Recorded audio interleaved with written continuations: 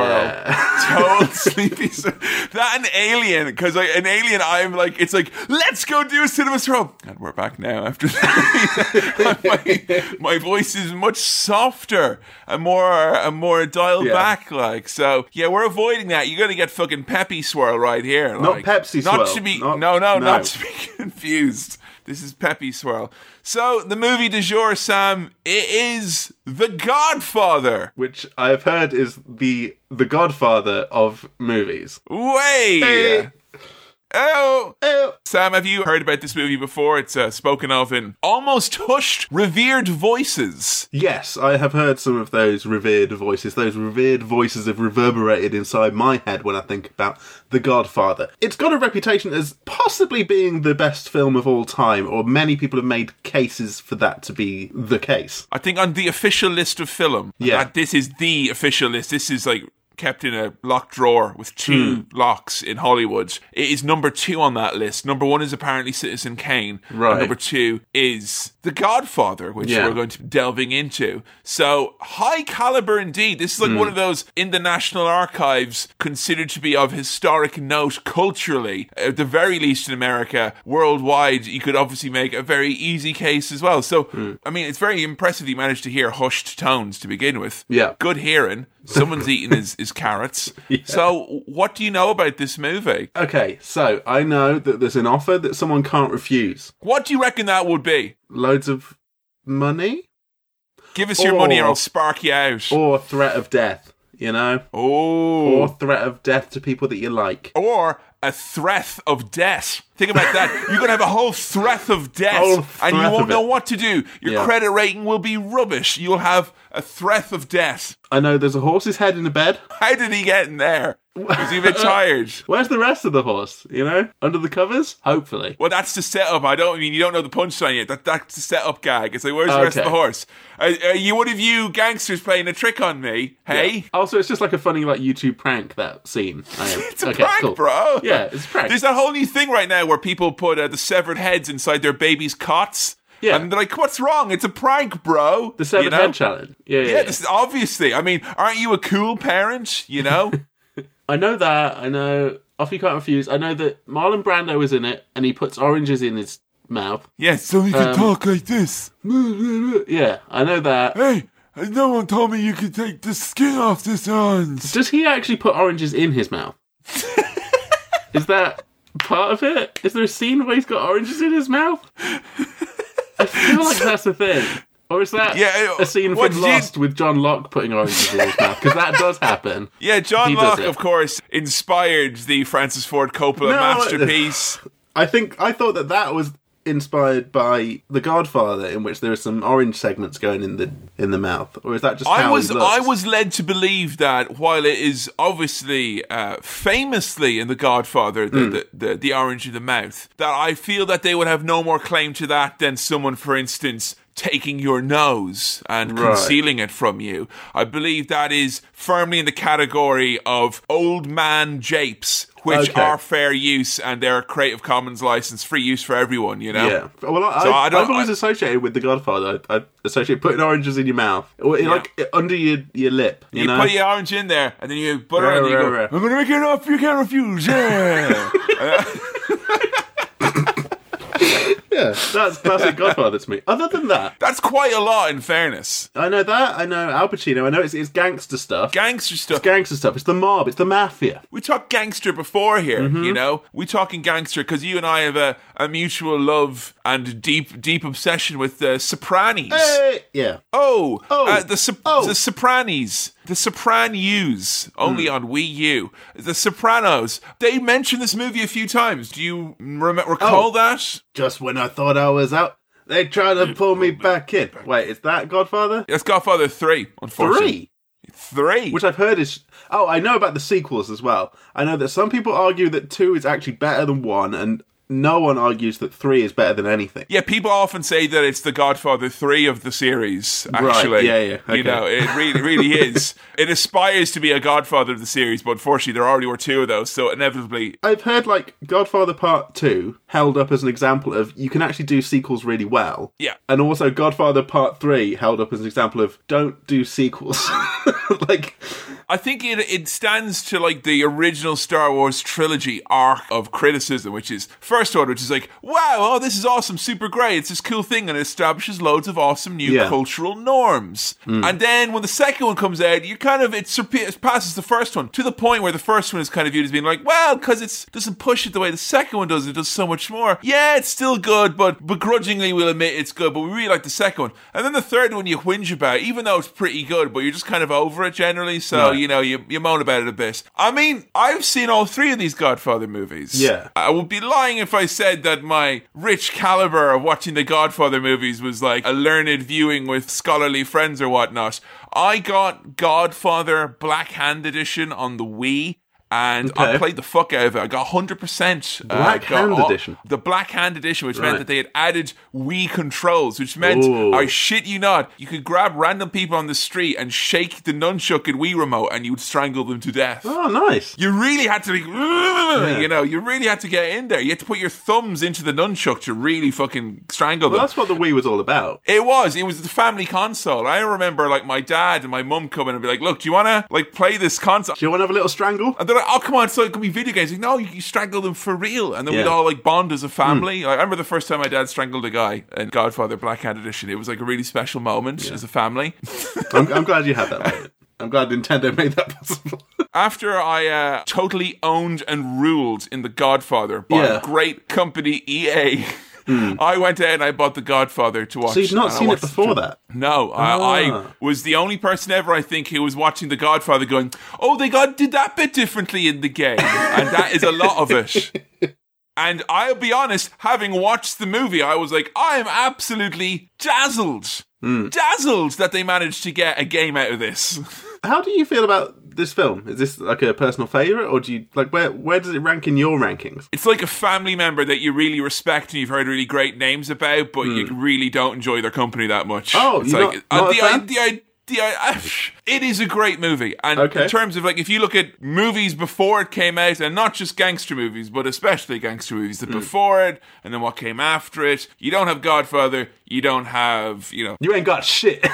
You ain't got shit, old man. You ain't got The Goodfellas, huh? Yeah. You ain't got Casino. You ain't got basically some of my favourite movies ever. So I have to appreciate it. It's like, you ever play like a really oldish, like the first Super Mario Bros. Or The Legend of Zelda? Like, yeah, they're fucking incredibly important, majestic games for their time, but good lord, it's not for me anymore. And I honestly, when I watched this, I've only watched it the once. Right. And I thought it was too long in the tooth. Okay. And it felt like a lot of chat. And while I thought it was very cool, it wasn't my favourite thing ever. But you've grown up a bit since then. I have, yes. And your tastes have presumably changed somewhat. Yeah, honestly, if someone released a game now on Switch and said I could strangle them with the Joy-Cons, I think that was in poor taste now. But that's because I'm a grown-up, you know? Yeah. Okay, and the reason why we're doing this film is because we want to do a Pacino swirl. Al Pacino is in this. I know he's in this. And yeah, he's a big name. My only other experience of watching a Pacino film has been the Adam Sandler vehicle Jack and Jill, which we reviewed on Cinema Swill over on Patreon. I said that there and I'll say it again. My bad. I'm sorry. That was not like some sort of fun Cinema Swirl prank where it's like, oh, the first thing he's going to say. Like, no, that was a legitimate mistake. We are sorry. I'm sorry to you that is your first exposure. This episode in this fight was trying to redress that balance and give me some primo Pacino. I'm just saying, though, somewhere along the way, Sam, I should have been given a bag of crispy M&Ms, I feel. I'm not sure why. I just feel I should have eaten some. It only seems fair, like. Shall we mailbag it? That's mailbag. Well, that's way too casual. Yeah, it's mailbag. I thought we were just going to use that. Yeah, let's use that. Should we mailbag it? Mailbag it. It's mailbag. No, we'll fucking mailbag. Play it. Play them. All right.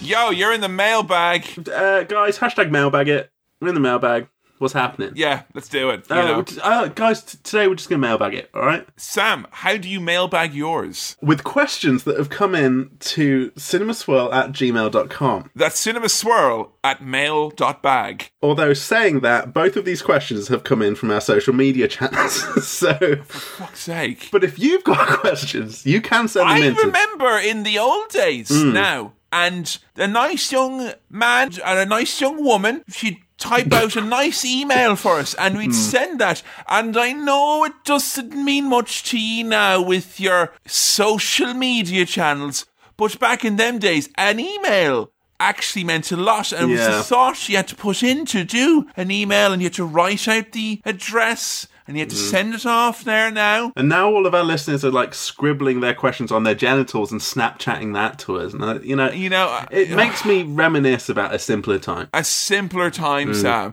Seems like we're just some email guys living in a social media channel world.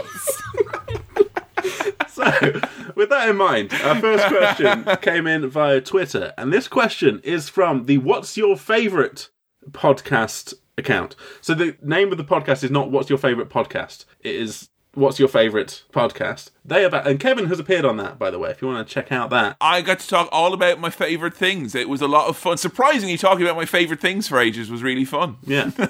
So, What's Your Favourite Podcast asks, if you could choose a video game to be adapted into a film, which would it be? Oh. Now, I know your answer is going to be The Godfather, the video game for the Wii, but that's happened. That's already happened. I want an authentic one because they couldn't get the rights to Al Pacino's face in it because Al Pacino had... He did, seriously, I'm not making this up. Adam Sandler could get Pacino. but the Black Hand edition couldn't. Like, yeah, EA, fix Mass Effect Andromeda. They can't even get Pacino for fun. What do you think they're going to do? Hire someone who'll do the job? No way. So, yeah, I would like a faithful recreation of that because they didn't have Pacino, right? Pacino was doing Scarface, the video game, where he lent his likeness. And he couldn't do... What's this fucking double standard where he does... So he did Scarface, but not... He did Scarface. He lent his likeness for that. He tried to do the voice, but he couldn't do the old Scarface voice anymore. Because he became the old Pacino voice like this. Or I don't talk anymore with the high-pitched voice. He couldn't do that anymore. So he had to get an impersonator. But his likeness was exclusive to Scarface, which meant then in the Godfather game, I went the whole game thinking, it's just some lad here. Like, hang on a minute, he's pulling the strings. Right. And it was just this generic character model that replaced him effortlessly. So I would like to cast whoever was the base model for the fake Pacino in Godfather on the Wii, and I want to have that remade into a game. Right. Sorry, into a movie. Into a movie. Make the... Yeah.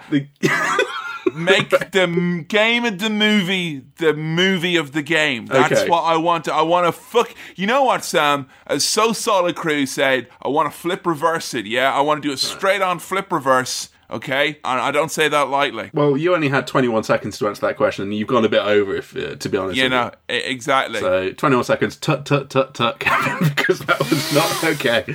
My joke answer to that question is Skate 3, the movie. My serious answer to that question is... I don't know if adapting video games into movies is always going to be a good idea because those stories are so built around gameplay and playing a game, right? That's why we get the Super Mario Brothers movie. Yeah, and it doesn't work. But what I would say is give some of the people behind cool video game stories and characters the opportunity to make movies. Like Hideo Kojima obviously wants to make a fucking film.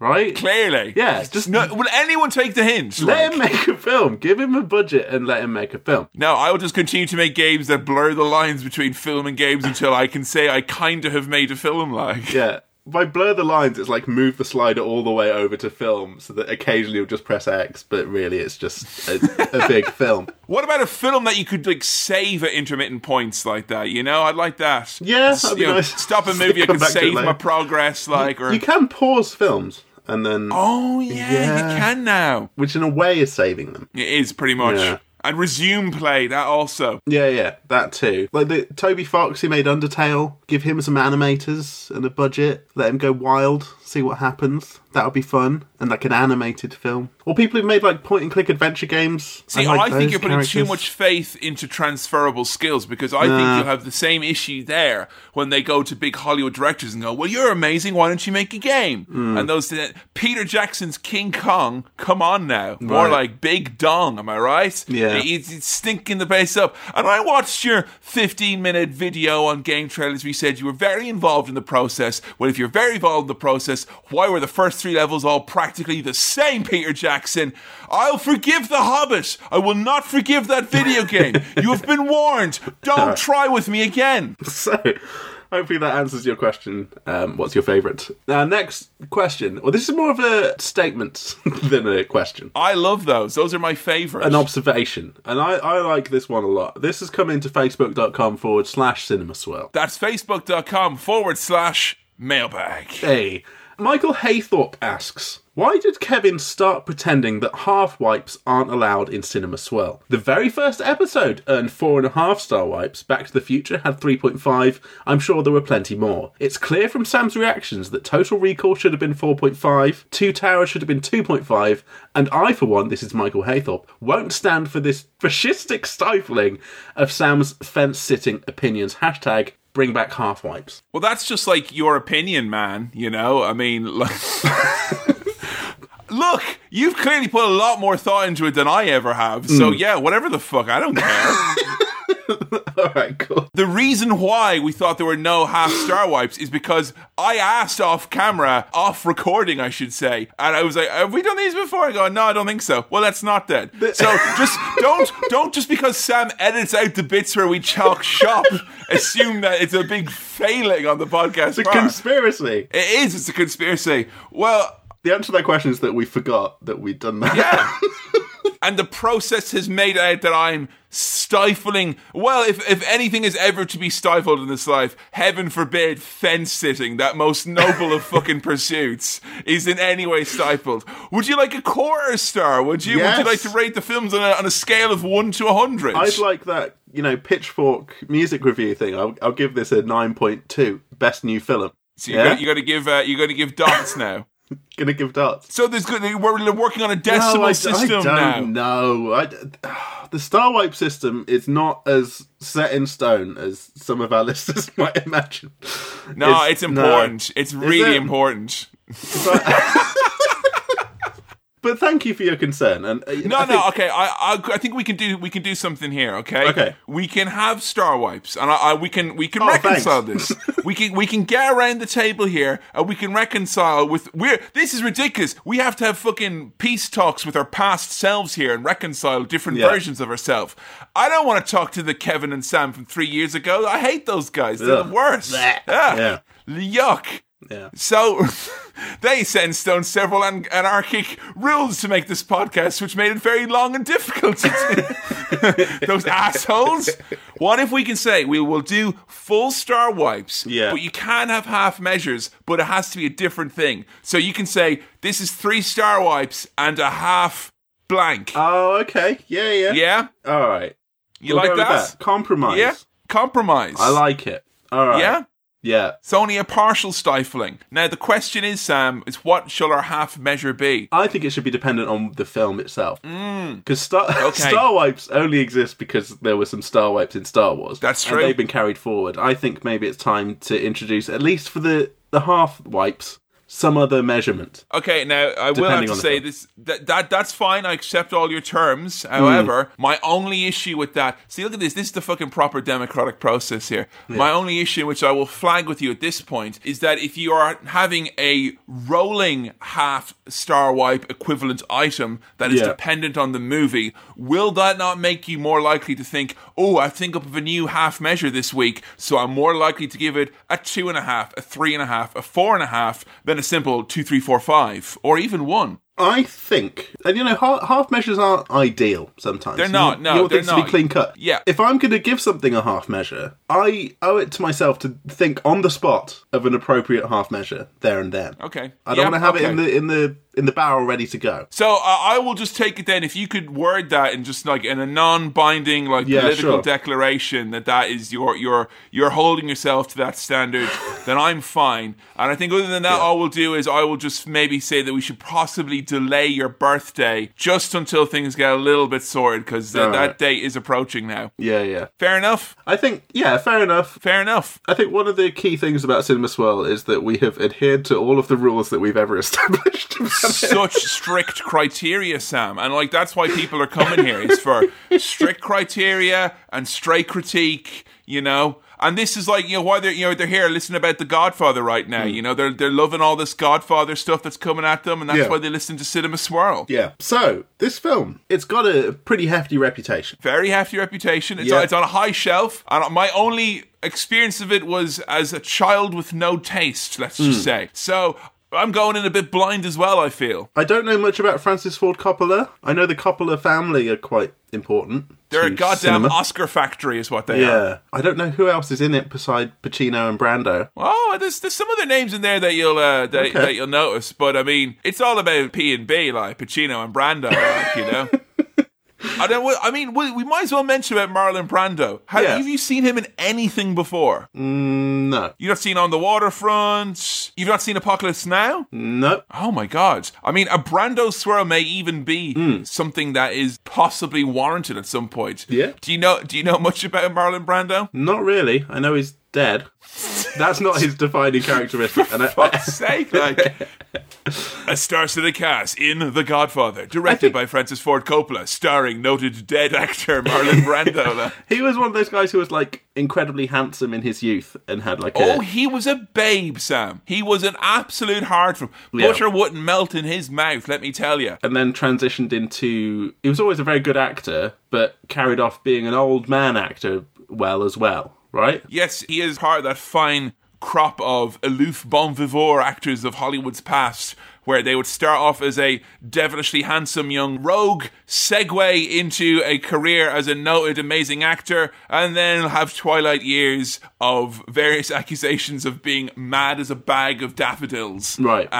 Amongst other things. The lives of Orson Welles and Marlon Brando seem to intertwine in some respects in their later years, although Brando never voiced a Transformer to the best of my knowledge. So yeah, I know that, only because my brother's told me that. And he loves Transformers. The original cartoon, not the new ones. Sam, you know, something everyone loves here on Cinema Swirl. They come in here, got a new movie, got new cultural icon to talk about. Yeah. You gotta give me a little bit of that sweet. You gotta give me your best Godfather impression. Let me hear it. Ladies and gentlemen, da, da, da, da, da, da, da, da. Hello, it's me, Kevin here. I'm the host, and I've got a nice snazzy vest on and a keyboard tie because I'm hosting Stars in Your Eyes. Yeah. And through the dry ice, the fog, and the indoor fireworks, ladies and gentlemen, Sam Chaplin as The Godfather. Sorry, this noise is just me putting paper in my face. I'm just gonna...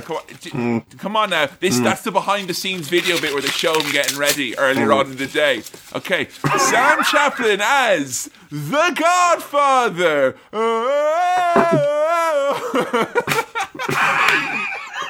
Hold on. Wait. Okay. Come on, Sam. All right. The people want to hear from you. Right. Sam, please, for fuck's sake, the people want to hear from you. Sam Chaplin as The Godfather. So I'm gonna make... Oh, no. I can't. Come on, fucking hell. Why have you put paper in your mouth? I need to do the thing with the... He put cotton wool in his mouth. Paper's just going to get gummed up. I'm gonna make him enough but can't refuse. Hey! I put oranges in my mouth. Look Oranges, at me AJ! Apples and oranges! There you go. Well, I feel like you went really deep there, Sam. Like, gotta be all like Tony Soprano and grab Christopher and be like, it's a fucking movie, Christopher. It's just a movie. You kinda gotta be like that, man. I'll be honest, I thought putting something in my face like that would make the voice really easy and it would just naturally come out, and it did not work out like that. No. God, turns out there was a little magic in the air when Marlon Brando did it, huh? Okay.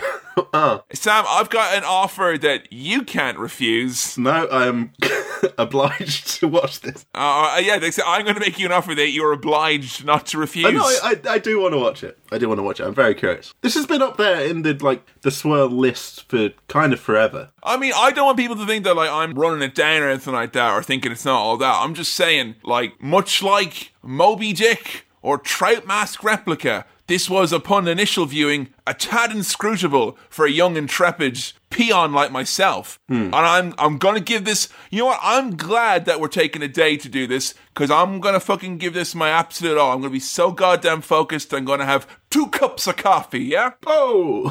Oh! So, Sam, I'm not gonna put a horse in your bed. I'm just gonna put its head. I'm gonna make you an offer you can't refuse. Let's go do a Cinema Swirl.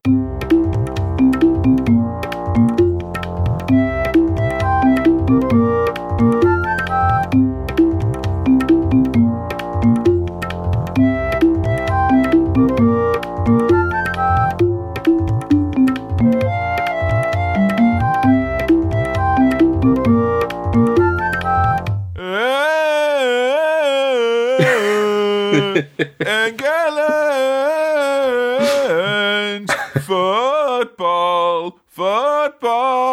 There we are, The Godfather, Francis Ford Coppola's masterclass. Not only does he make a great apple juice, he makes an epic gangster movie. Come back out, Francis Ford Coppola, and give us some of that sweet, cloudy Godfather action, like, you know. I like to think that their cloudy apple juice, that's the real Godfather Part 4, really, you know. It has all the sophistication, the sour and sweet notes, the depth of despair of the Godfather trilogy. Sam, it's been a full 24 hours since I've seen you last, so just wondering if you could recall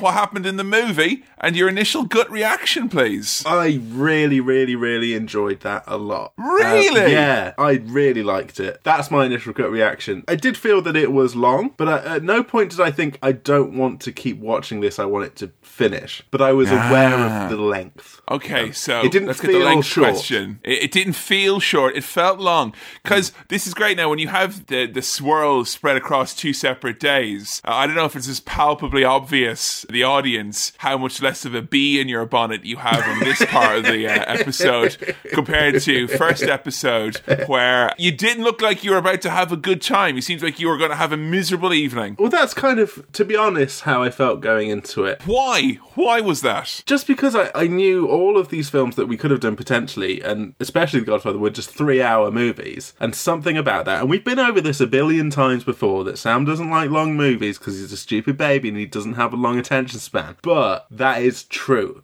And so therefore...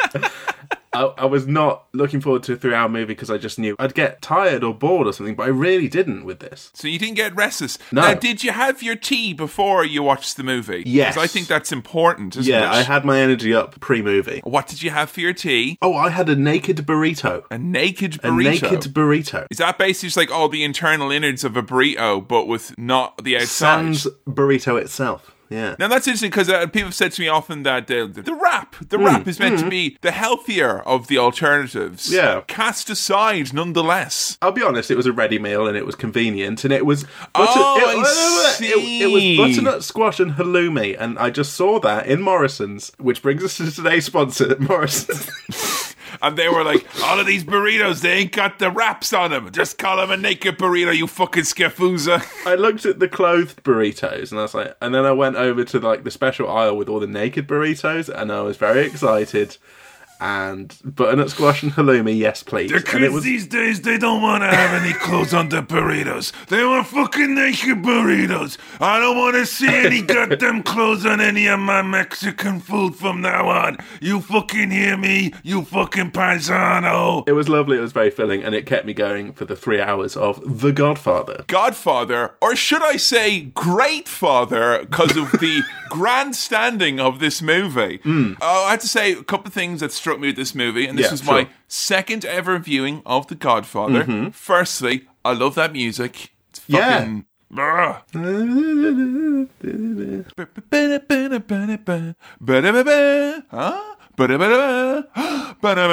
It seems like they're telling a story. It's like the musical instruments are having a bit of patter with each other. I've heard that song played by pretty much everyone who has a accordion, and it's not played on the accordion, but I really associate that song with accordion. The way your hands went there, I thought you said like everybody has ever had like an electric guitar. I would love to hear like a proper power rock version of the Godfather theme. I think that would be really fun. There must be loads out there. I'm pretty sure there's at least a dozen. I do like, particularly playing that music at the old wedding and stuff like that. Yeah. I kind of feel like, that's actually it's a grand song for the old wedding, for the dance. But I kind of feel now they've used this song in an incorrect manner, because I can't use that song at any wedding because you'll assume that I'm mobbed up then. And I don't think that's right. Oh, so you're just saying it shouldn't be associated with crime because it's such a good tune. Exactly, yeah. It's been typecast as a tune. It is. It's been typecast as a dirty gangster tune. And I don't think that's fair. Much the same way I don't think it's necessarily fair that Skinner and Baddiel have ring-fenced Football's Coming Home for this supposed football crowd. I mean, it's for everyone, right? I mean... Look, Sam, listen to me, right? They keep saying it's coming home. They never specify what's coming home, Yeah. It's coming home. Well, it's coming home. It is coming home. It could be anything.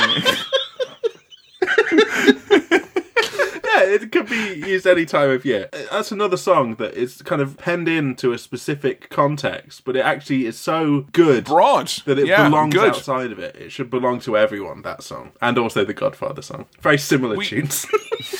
We open it up with Mortician, who's whinging to the Godfather. Godfather, meh, meh, meh. On this, the day of his daughter's wedding. Yeah. It's a tale of whiskey, movies, vicious beatings, and police doing absolutely nothing. And I see you come to me today on the day of my daughter's wedding. Not as a friend, but instead you come to me asking, as this man that you know, a powerful man, and when was the last time you asked me around your house for coffee, huh? When did you ever ask me around for coffee? Honestly, Very sensitive Godfather, isn't he? Don Corleone is like kind of almost quite sweet in the way that he really cares about friendship and being friends. Why And I know didn't you that's RSVP to my party like I asked you to? Huh? I sent you 3 invites on Facebook, and you didn't. You said you were interested. I see you read in the chat logs that you are interested and you have viewed my events. It's really quite sweet how sensitive he is. I don't know whether Yeah. this whole friendship thing is kind of a mob analogy that, you know, this needs to be a reciprocal thing. But I was just taking it on face value. It was like, come on, you gotta be nice and be my friend, and then I'll be your friend and help you out. Come on, why have you not Well, been we don't want that situation, none of us, Sam, where someone comes to you with one arm as long as the other looking for something like that, and under the guise of friendship. If anyone who's at home in Ireland now and it can explain to me why the phrase one arm as long as the I other was just implies, thinking that when you said you know. that. I mean, why would it imply that if a group of people have one arm as long as the other, that they therefore become a pack of chancers That's by pretty that? standard issue, isn't it? That's like Speak for yourself. Same arms. But he's big into it. He wants, you know, to let it be known that if you want to get help from the Godfather... You didn't even call him Godfather. yeah, and that's my name. Did you not see the font at the start? Did you not see the Godfather font and the Godfather music? And then Didn't you come you in look here. up above? You scroll down from up there. It says the Godfather, and there's a hand with a Marianera Yeah. string on it. Rewind, mate. Like, literally 3 minutes ago was your clue. Come on. Didn't you notice that I was playing the theme from The Godfather when you came into my office? Don Corleone here. He's got a lovely little cat. We don't Oh, really a lovely, explore lovely kitty. the cat. And the cat is kind of scratching a little bit. He's kind of playing around. And Don's very, very calm with the cat. Very nice with the cat. It's a very sweet cat. It really paints him in a sweet light. It does. It shows him Yeah. that he's firm, but has a kindness to him. Also, I don't know if this is crossing the streams too much, Sure. but if we could steal away the phrase "a very good boy" from the world of dogs and Yeah. apply it in one instance, it would be to that cat. That cat is a very good boy. Yeah. Who's a good boy? That cat. That cat is very, Yeah. very good boy. To answer your question, that cat. Please, Godfather, give me all the things that I want. So he's like, right, you know what? Do you a favor. However, there will come a time I'll ask of you a service. Ooh. So, the last Al Pacino film that I watched was Jack and Jill, and there was a lot of, and that was on our Patreon, patreon.com/cinemaswirl. I'm getting in the plugs pretty hard at this point. I That's gotta admit. patreon.com/mailbag. Thank you for taking me down a peg and kind of...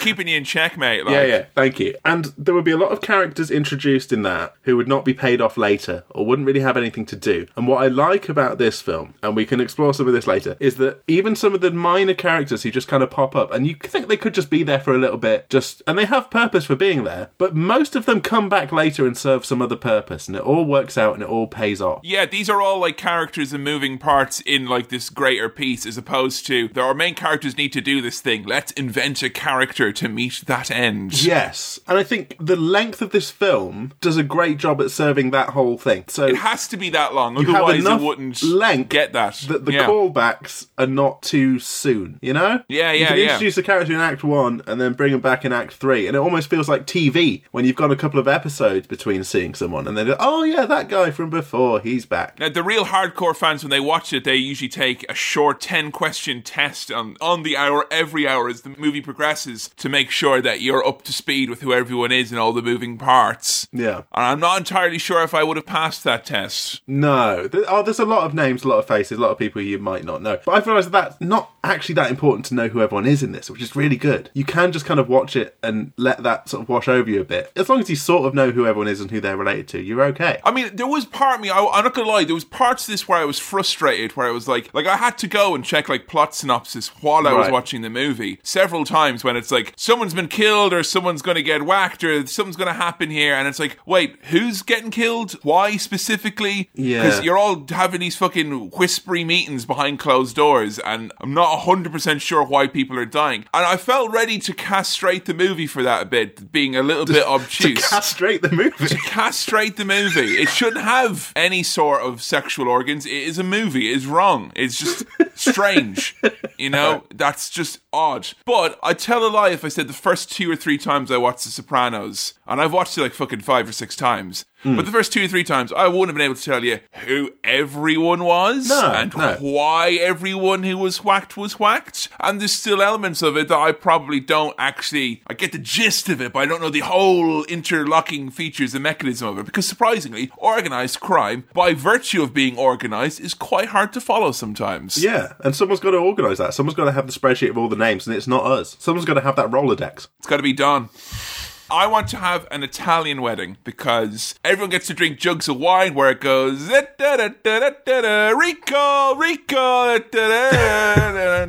Love it. Fucking great. It looks really lovely, doesn't it? That big party. And it took us through 10 minutes and 30 seconds before this movie got its first gabagool. Yes! I've written down a lot about gabagool here. What is a gabagool? I want a gabagool. He's like, hey, got you a gabagool and a gabago. And like, what the fuck is that? I thought I knew what gabagool was, and now it's like sliced meats, right? I think. I don't know. Well, you just said I have a lot about gabagool here. I was figuring some of it along the way will be what it is. When I say I've got a lot about it, I've written down the word gabagool a couple of times. Because I want to know what gabagool is, but I was not willing to do the research. A thing I love about this movie is that you get constant kind of 2 things happening at once. You know, Don Corleone, he's petting the cat, but he's also kind of fighting the cat a little bit. There's a big happy wedding, but the FBI are also showing up. There's people drinking wine, but also smashing up photographers and talk about how if it wasn't the Don's daughter, they'd be stealing the wedding purse. There's like happy and sad things concurrently all the time. Yeah, it's showing you like, this is a family still, and they're having a fun family wedding, but they are a crime family, and so therefore there's crime stuff as well. My favourite bit about that, when the FBI are coming in and they're looking at registration plates and stuff, and the guys come out and they're like, hey, come on, fuck off FBI, and they actually smash one of the cameras and then throw money on the ground to sort of pay for the camera, which makes me feel that like the mob and the Bullingdon Club are not that far removed. You know? That seems like a kind of Eton Tory type thing to do, to just smash something up and then throw money at the problem. But that happens, as far as I know. In the modern Bullingdon Club even, I've heard tales as recent as 2 or 3 years ago of like local pubs getting smashed up and they throw money around. They do that. They just ruin things, smash things up, and they know that they have enough money to sort it out. So they could just be dicks. And maybe the politicians are the real criminals. Seems like an organised crime family to me, like. Yeah. Albeit a less diverse one than the heavily Italian-American Corleone crime family. Where's David Cameron now, mate? He just got his trotters up, you know? Where's he with all there this? You go. Sam Chapman, man of the people over here, like. And now his daughter is going to capture the nation's hearts in an overly sexualised reality show. Sam, may your first child be a masculine child on this, the day of your daughter's daughter. Yeah, Luca Brasi. Struggling with his words a little bit here. Luca Brasi. Oh, Luca Brasi. Yeah. I think he is adorable. He's a character who, if you asked me to list before I watched it, all the characters from The Godfather, he would have been right at the top of the list, even though he's in it for like 10 minutes, maybe? I think it's just because people say his full name a lot. Luca Brasi. Luca Brasi. We'll send Luca Brasi. Luca Brasi will come and do this. Oh, there's Luca Brasi over there. Who's that guy? That's Luca Brasi. Sleeps with the fishes. Yeah, that's a famous line. Hey everyone, it's Luca Brasi. Oh, Luca Brasi, you motherfucker, come over here. I want to kiss you for a Luca and for a Brasi. Hey, Luca Brasi. But even Luca Brasi, who's I think seen as quite an intimidating man, he's very nervous in the presence of Don Corleone. Yeah, he's the heavy hand, he's the muscle, because when we're introduced to young Michael Corleone, the war hero, and the only thing he's whacking is a plate from the buffet table, mate. And honestly, this happens a lot. The phrase "an offer he can't refuse" is used like thousands of times in this. Yeah. Like, he's like, "Hey, what are you doing in that bathroom? Are you doing number one? No, Dad, I'm making an offer you can't refuse." Like, all right, just flush twice afterwards. You know, it's constant. Yeah. But when he talks about Luca Brasi and he's like, his dad's like, "Oh yeah, he made him an offer he couldn't refuse." He's like, "Oh, what does that mean?" He goes, "Oh, Luca Brasi held a gun to his head while he signed this contract." And I think just even that line alone makes you know that, oh, Luca Brasi is known as being... He's heavy and well known. Exactly. They write about his reps in the paper, except they don't, because he smashed the camera of the journalist who's writing for the paper. When Michael is explaining how much of a scary bastard Luca Brasi is and that he's threatened people with murder and that kind of thing, he makes it very clear that that's not him to Kay, who he's on a kind of... I guess he's brought her along as his plus one. So I was going to say it's like a date, but it's not. I mean, it's a wedding date, you know, which definitely can have an asterisk beside it, I'm sure. But it's very, very clear that this guy, even when he's a war hero, but he seems very meek and reserved and doesn't want to get involved in the violence and the crime he of seems his like family. he's not part of this. He's like a visitor here, and I think the fact that he wears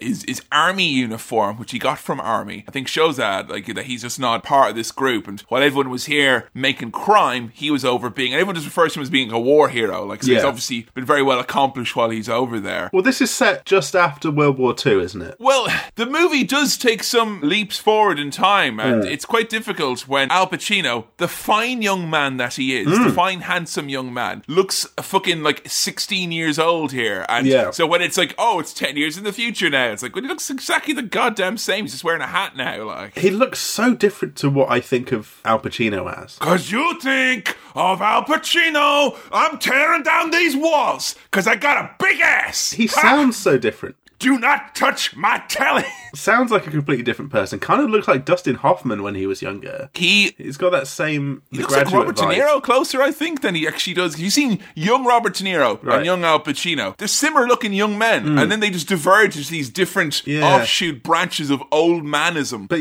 very handsome, but very young-looking here. We get tale of judges and senators who aren't here at the wedding, so they're sending gifts and well wishes in their absence. And it gives you the sense that this is a proper, legit operation when they've got all of the high-ranking officials in their front and back and breast pockets. Yeah, this family, the Corleone family, is very, very well connected, is the sense that we're getting here. They're very powerful. The only person here who's not well connected, though, is brother Fredo, who is awful. Like, Fredo the bar, great. Fredo, that's like the, hey guys, Brexit is coming. I know you like Freddos, so you like the new Fredo that is mostly made of biscuit, because we can't afford the ingredients anymore. No, Fredo is well connected, just very well connected to the glass of beer that he is drinking, because he's all drunk at this point. Oh, and he's the older brother. That's sad. Yeah. Sonny is the other son. Sonny is doing what he does best. Kicking ass, taking names, and having sex. He's having sex at this wedding because he's a little bit of a wild card, this Sonny fellow. He is a wild card. Has he got a lady partner? Or is he just a kind of single wild man? I think it's one of those things,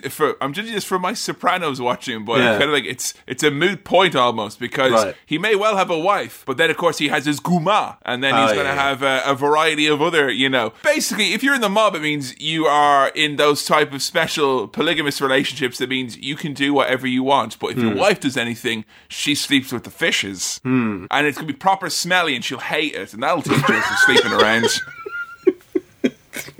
We also meet Tom Hagen, who is one of the sons, kind of, but he's street not. Irish. Yeah. He was like a little street boy who was adopted. But, I mean, he's a man now. Wild Irish, as they're also known, like. Yeah. Like, when you came across me in the long grass when you were walking between Nottingham and Pallettown. Yeah. Blah!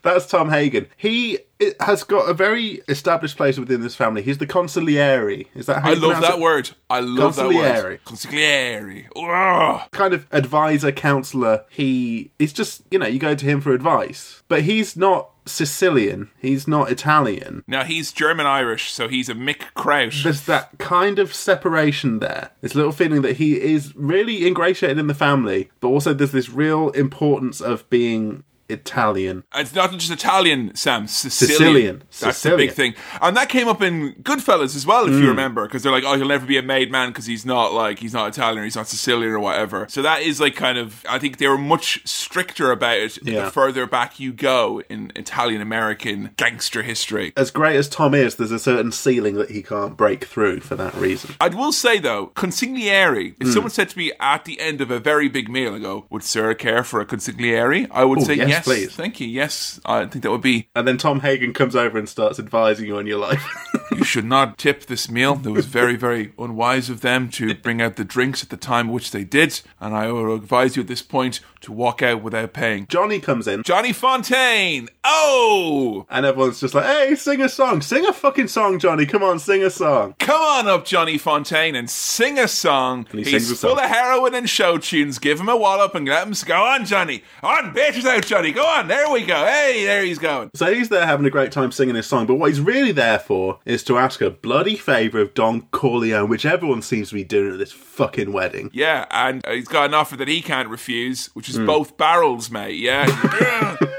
Oh, you go to Hollywood, you cry like a woman. Well, that's an impressive feat if he can do that on command. Yeah, he's got range. Come see Johnny Fontaine, a fucking amazing lion singer, Hollywood star, can cry in a feminine way on command. Amazing. I'd pay to see that in the 40s. Johnny's basically complaining that he hasn't got a role in the film. The producer's not giving him the role and saying, make the producer give me the role. And so Don Corleone's like, yeah, all right, I'll do that. On this, the day of my daughter's wedding? Yeah, all right. And as Johnny walks out the door, Don Corleone just makes this kind of noise. He's frustrated with all these people kind of asking stuff of him, really. And it's stressful enough. Like, I mean, I've been to a few weddings in my time, and my heart goes out to, well, depending on the cooperation between them, the bride / the groom. Right. Usually, because one or both of those people, it ends up all of the fucking shit they have to deal with. Like, I ever go to a friend's wedding and it's like they're literally like exchanging vows, and someone's there going, the parking situation, what's that like? Where am I going to have and hold the people carrier? Because I'm worried that this is not a public car park. So having to deal with that's awful. And usually the parents, I think, should take the load of all that fucking admin shit, ask them stuff. But imagine how it is you have to do all that, and you have to listen to all the people coming at you going, oh, Godfather, I want a movie role. Yeah. Murder these men. Give me justice, Don Corleone. Well, he hasn't even been to the buffet. Where's that justice, huh? I think at some point he does say, is this all over? Because I just want to go and enjoy this fucking wedding. Jesus Christ. I'd come in and be like, I've got an offer you can't refuse, mate. And I have a little plate with some tinfoil on it of all of his favourite bits there. He'd love that, wouldn't he? Hey, Sam, I got an offer you can't refuse. Tuna!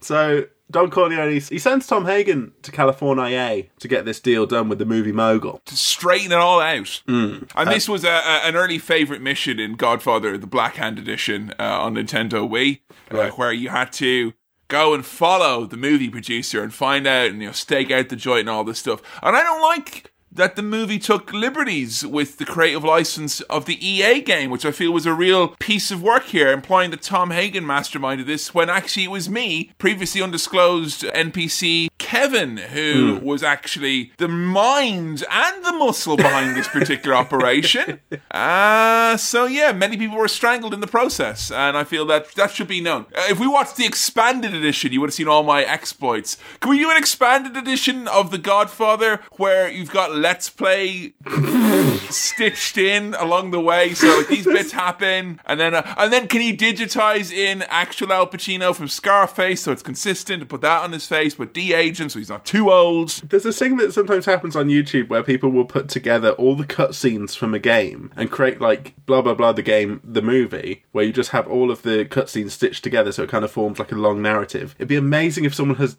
done that of the Godfather game and just someone's watching the Godfather the game the movie rather than the Godfather. As someone put together Skate 3 the movie then on the basis of that, where it's just like, congratulations, you completed another innocuous challenge. Oh, don't call them innocuous, mate. And another one like, congratulations, you've completed another superfluous challenge. Like, no, I kickflipped over a pond and that's not easy.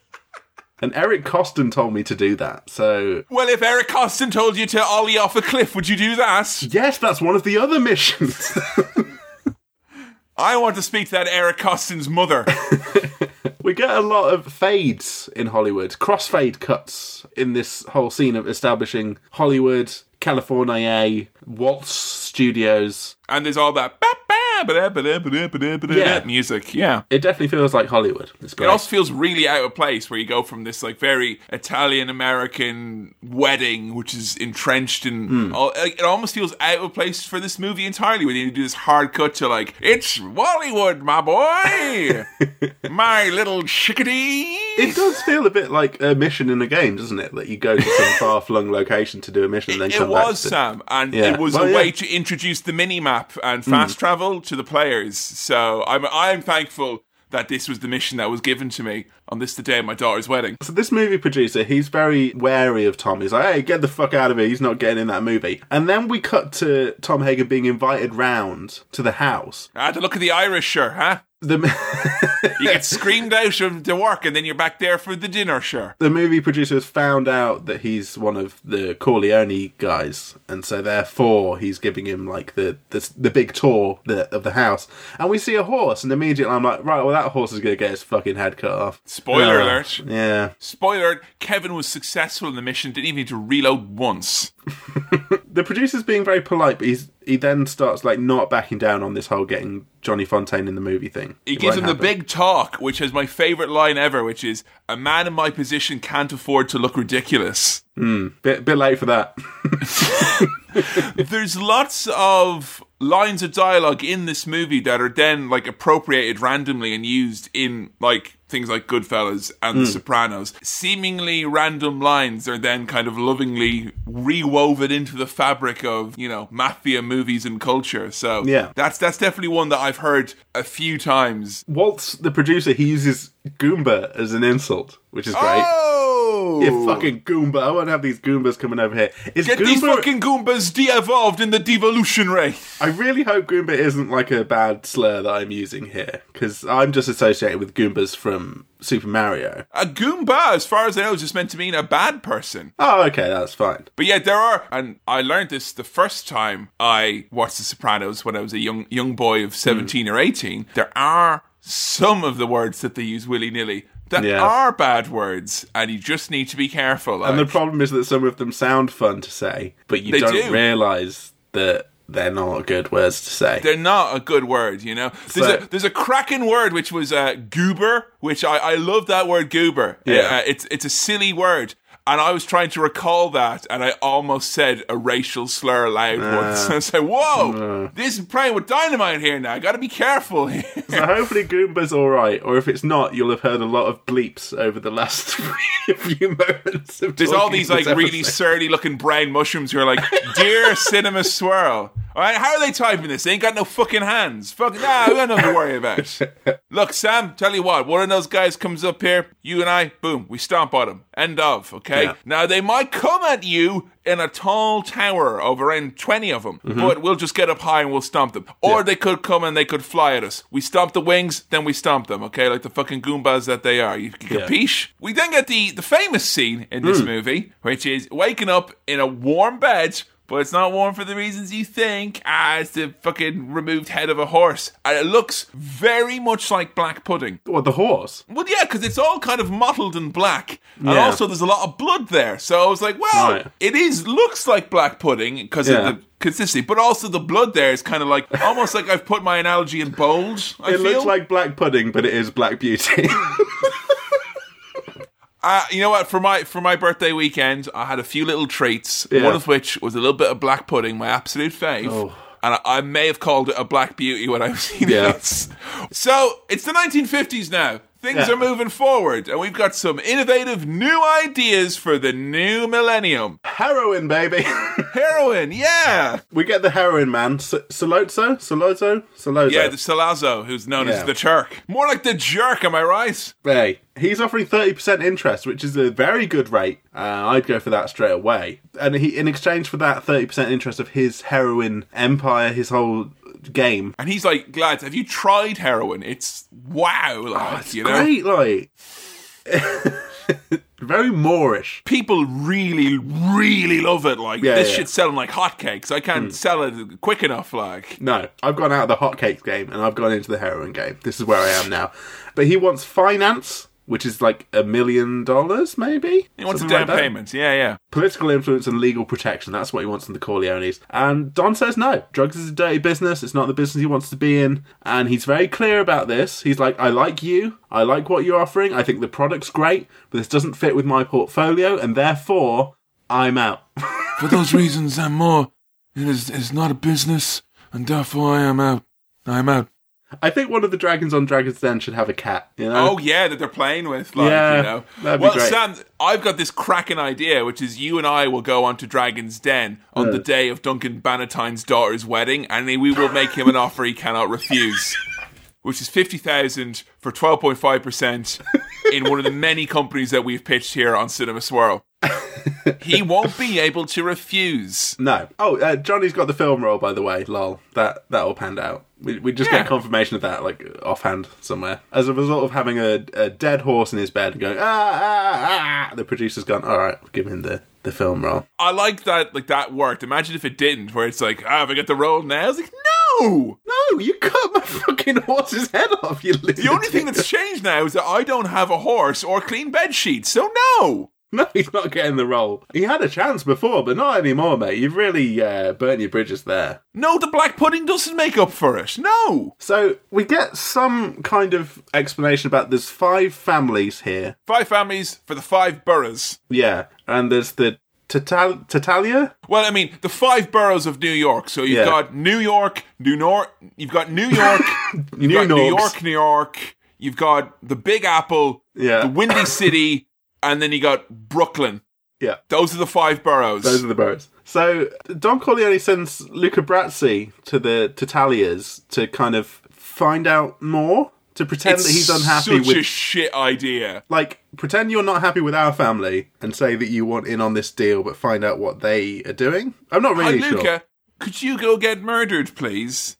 Thanks. Bye. Embarrassed yourself at the wedding. But we're in New York. Yay! It's Christmas, baby. Yeah. The big Yeah. city. Fuck you, California. Now we're in New York and it's Christmas and it's snowing. Yeah, fuck you, California. Here we are, the bright lights of Hollywood, New York City, baby.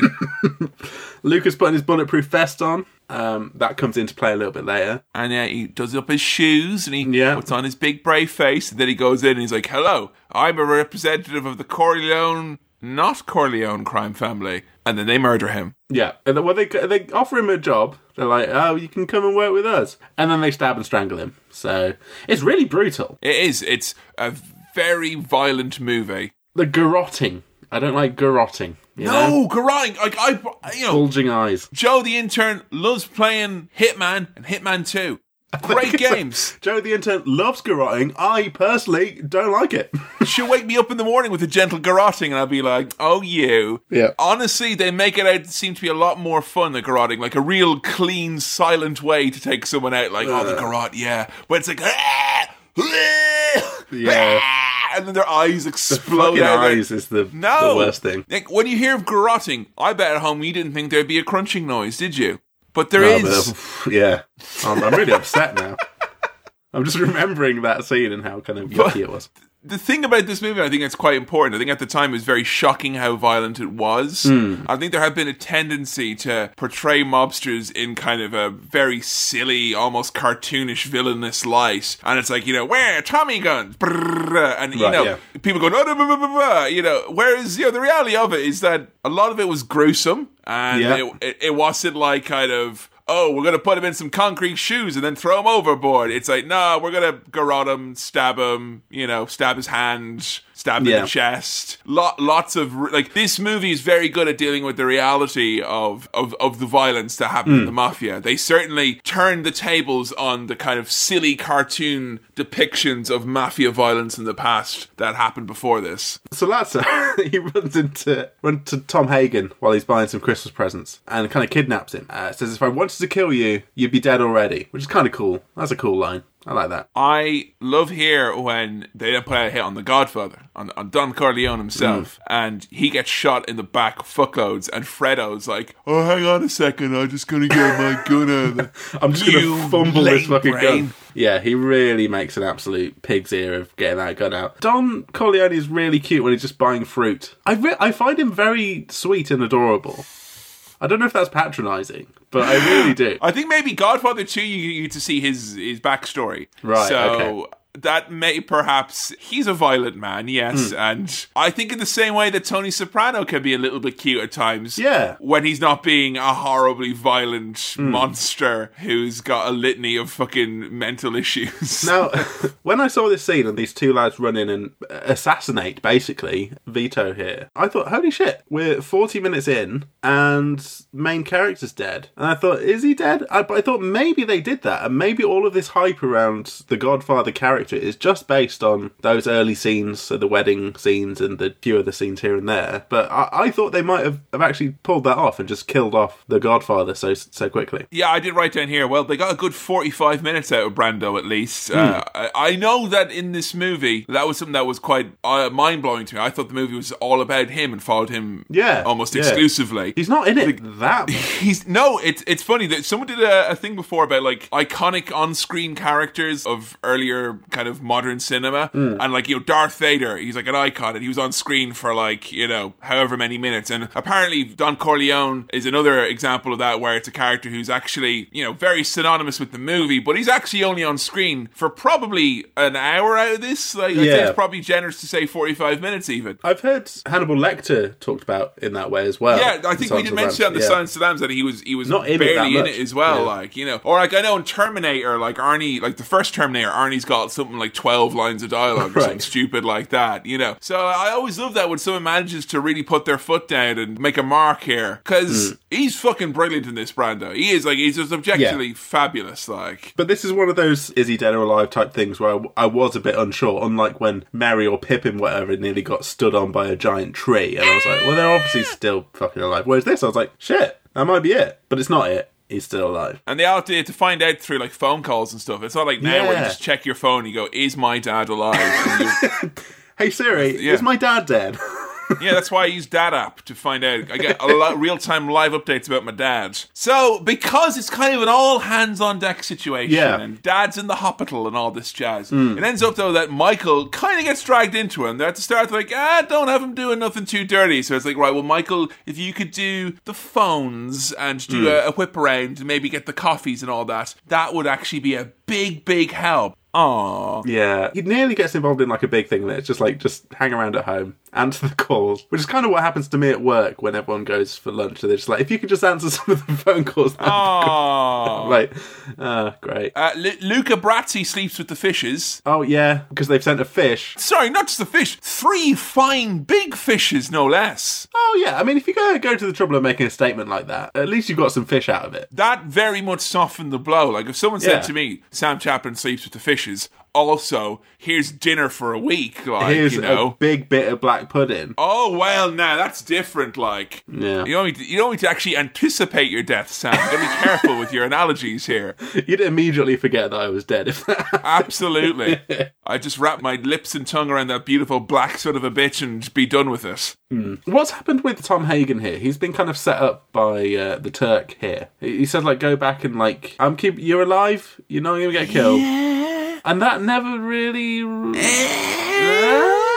You're asking the wrong guy here, right, okay? Yeah. And you know what? I'm not going to be one of these motherfuckers who pretends that he understands every part of this movie and get angry for people who don't. Like, I'm sure I'll get loads of really intriguing tweets about this, but there are lots of parts which I'm unclear of. Yeah. For instance, like the bit that comes next where Clemenza and they take a few of the guys, they go off in a car and they shoot a guy in the back of the head when he's taking a leak. I wasn't sure how they established that the guy who they shot was kind of in on this somehow. So I think that's Paulie and Rocco or something like that. I don't even know who. I think what it was is because I know the reason Fredo was with Don Corleone on that day and not his usual bodyguard. Right. He's like, he's not here today. I think that might have been it, that he like... Right, so that way he must have tipped them off, or he must have set up maybe or sold them something like that. I heard this guy sold them out. and then they kill that guy. But yeah, I this is like a point where I paused the movie and I had a good like 30 minutes online kind of trying to like, I googled leave the gun, take the cannoli, what actually happens. And I'm not the only person who actually had this. I was like, oh, what a great line of dialogue it was. Yes, when the man did what? What's going on? Like, I think maybe that speaks to the amount of paranoia and suspicion going on here. Yeah. That everyone could be a double agent, as it were. Do you notice that everyone seems a lot sharper than in The Sopranos, where everyone in The Sopranos seems thick as shit for the most part. Yeah. But everyone here is like a real fucking devious, like 10 steps ahead. I'll fucking stab you in the back in 10 seconds, or I will actually be doing this right now and you don't even realize it. You do get the sense of how fucking cold and devious they are. Yeah. But like we were saying earlier, then you have that really cold scene there where they just kill a guy completely out of the blue to the point where you have to fucking Google to know why. And then afterwards he's like, oh, you want a nice recipe for spaghetti sauce? And it is a cracking recipe. Yeah. You've got your tomatoes in there. Let them bubble, don't let them boil. Then you put in your sausage, your meatballs. Recall, meatball. You put in a little bit of wine and tomato paste. Very good. It's nice that we're always getting that contrast of crime, family, you know? Yeah. It's a crime family, but there is the family element there. They're all just having a nice meal together. Although you don't get to see enough food in this, is what I would say. I remember the Goodfellas had a lot of like, oh, that looks delicious. And The Sopranos has a lot of stuff where I just look at this Italian food and I'm like, that looks really nice. You don't get many shots of that in The Godfather. No, you don't. They don't celebrate the food as much as I really following wish they did. movies were. Me too, because honestly, that sounds like a fucking delicious, that big pot of spaghetti sauce. I want that. I want those meatballs and sausage. So Michael Corleone here is slowly but surely kind of developing as a character. And there's a bit where he's on the phone to Kay and he's in the room with all of these mafia lads eating their dinner and she wants him to say I love you and he won't say it on the phone. And I think he doesn't want to seem soft. Exactly, yeah. It's whereas it's before, a whole thing. I think he was pretty happy to be like, I am soft because this is not me. Whereas when his dad gets in trouble and his dad gets hurt, he realises that he may have to step up and he really wants to be seen as like a bit of a tough guy. But it's so gradual. It is, and there's loads that goes into it. It's not like, because he's such a quiet guy. And again, Pacino, not a very chatty man in this movie. No. You know, he's very broody. He keeps to himself. He communicates so much of his character change through just his face and his facial expressions and how he's reacting to things. He doesn't smile after like the 1 hour 30 mark, basically. Yeah, that's acting. Right there. So Michael is then his job to go visit his dad in the hospital, and there's no guards there, so there isn't. It's a fucking creepy hospital, Kevin. Typical NHS nonsense is what it is like. This is some Resident Evil type shit, this hospital. I don't like it. So, yeah, he has to unhook him, try and move the body. Basically, find out kind of... This, again, is like another thing which you think might factor into it, is that Michael seems to be somewhat of a believer of law and order to an extent, but, meaning the crooked cop who then breaks his jaw and is like, arrest this man. He's like, what for? I don't know. I'm a fucking crooked cop. Make something up, like.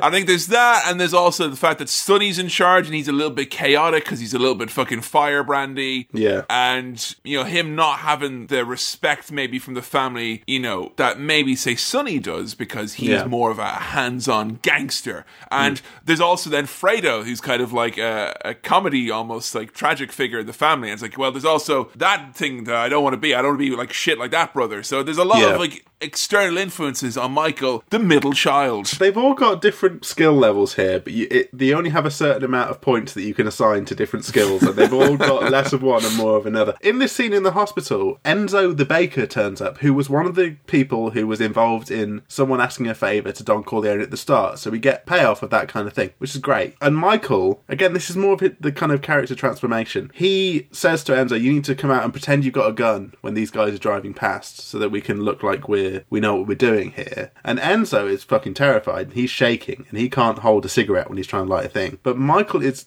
not shaking at all. He's very calm. Because he's been in war. That's the thing. This is easy for him, like. Compared to war, this thing has got to be far, far easier. I must say, though, that's a pretty fucking light get-off where it's like, I owe a favour to the mafia. What do you have to do? Move a bed and pretend I had a gun? I had to fucking smuggle 20 kilograms of heroin on my holiday. Like, I had to kill my son. Like, how does that add up? Like, you know? I forget the context of this quote, but it's my favourite quote of the movie. What did he say? Ba-dee-ba-doop, bada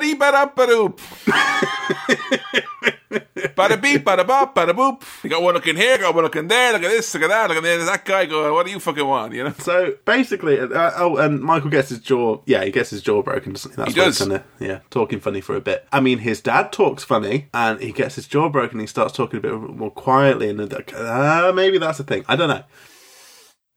I'm trying to fucking film school the shit out of this and like add layers of depth to it. But I mean, know. this is the Godfather of film analysis right here for you, Sam. So, you know, there's kind of basically a war is starting to break out at this point, really, isn't it, between the families? Yeah, there's like a 5-family war, and the cops are obviously sided, at least in some part, with one of the families. Tatalia. Yeah, Sonny wants to go and kill the cop, essentially, and they're like, well, you go and kill a cop in broad daylight, there might be a little bit of a cool down period after that for us doing crimes. Yeah. So, respectfully, Sonny, please don't go killing cops randomly in the street. But Michael steps in and says, I will kill them. I'll do it. I'll take the dead cop to Mordor. And then Gandalf's like, oh, my God. And then he's like, oh, you'll have my axe. Oh. But they figure out that because they've got newspaper people in their pocket, they could spin this as a story. Yeah, because he's a corrupt cop. So they're like, well, we'll say he's a corrupt cop. We'll take him down. It'll all be good. So Clemenza has to give him, and they all basically give him the talk, which is like how to kill a man in cold blood in public. And don't look him in the eye, but don't not look him in the eye. Drop the gun down, walk out, don't run. You know? Yeah. It's very, very good advice. And those of you at home who are planning on killing someone in cold blood, make sure that you're taking your notes. You will be tested on this. Here's the way to do it. And he knows he's going to have to go away for a while after this. Yeah, he's got a little holiday. He won't get to see Kay. Ooh. Doesn't seem too fussed about that. No, I mean, he doesn't seem like he gives two flying fucks about Kay. No. JK. A very tense Italian dinner follows. Now, I'm not sure how... This is one of those things where I'm like, I don't really know how this all... Who planted the gun and how they knew that was the restaurant they were going to go to. I guess they've paid some people off, or some people know something that other people don't. Because you get the sense that the corrupt cop and Sollozzo, they're trying to, like, throw him off, and they do a 180 in the street, and they go to different restaurants and stuff, and then they settle on one. Yeah, they do drive there in reverse. It was an ultimate power play, like, you know. And I'm like, how does someone know? But I guess everyone knows something in these films. I love this how fucking formality as well, where it's like, hey, we've tried to kill your dad, let's have dinner, like, just fucking come on, like, like, so many restaurants must have been running just to give the gossamer thin basis for gangsters to meet, like. There must have been so much uneaten veal and gabagool in those fucking restaurants, where it's like, oh, what are you ordering? Like, oh, I'm gonna have a 3-course meal, because we're just definitely not gonna end in murder. Of course it is. Big shooty, mate. This scene is fantastic. I really like this scene, and I can see how inspirational this was to The Sopranos. Yeah, big time. Spoiler alert, at the end of The Sopranos. In fact, a lot of the scenes in The Sopranos, even not just the end. The whole gun in the bathroom thing is cool. Yeah, with the tape on the hand as well. And it's like, oh, where is it? I can't find it. And then he finds it. It's extremely tense. He's obviously very nervous. And the fucking face on Al Pacino here speaks 1,000 words. And those words are, I'm really nervous. He's nervous, and then he becomes a bit of a sourpuss. This is, like, definitely the big change moment for him, like. The Godfather is returned back to the home. He is full of hoes, but on the mend. But the police are now cracking down because a cop has been killed, and, it's come out that the stories are running the papers now, and there's a war, and old Sonny just wants to go out and crack some skulls. Sonny, played by James Caan, wants to go out like James Caan from Dragon's Den and bust some skulls. Not in the stationary market, which he has dominated, but in the mafia market. Yeah. And Vito learns that Michael did the killing and Michael's gone away. To Sicily! Hey! Fade to Italy! We're now in Italy, baby! Screw you, New York! Welcome to Italy! Italy! Hollywood, Italy! It's the place where dreams happen. In Sicily, women are more dangerous than shotguns. Yeah, and that's why you got yourself a new love interest. That's why you got to marry this shotgun. Yeah, I mean, come on. This is like, I know, right? You're going away, you're having your fucking, like, your little vacation from yourself and all that. I get you, Michael Corleone, right? But you went fucking pretty hardcore here. It's like, he goes there and he's like, oh, there's a lady. Perhaps I'll wet my whistle. Perhaps I'll get fucking married. Yeah. goes in a bit hard. Bit! He manages to get into this relationship and engagement and eventually marry Apollonia without, I don't think, ever saying anything to her on screen. Yeah. I think he says one thing when he gives her a necklace. After they get married, he says like 2 things to her. They have a great chat after they got married, but beforehand, nothing. Nothing. Yeah, plenty of time to talk when we're married. Don't waste it now. Don't ruin the magic, like. Meanwhile, back in New York City, Sonny is pretty pissed off because his sister's rotten husband, who's been trying to get his way into the business, he's only been beating her silly, and he is absolutely incensed, and he's gonna beat the shit out of him. And it's a classic beating. It's really great because the guy's all like laid out, like looking all cool on his stoop, and then he just beats the shit out of him, takes his shoe off, and beats him with his shoe. Who beats a man with his own shoe?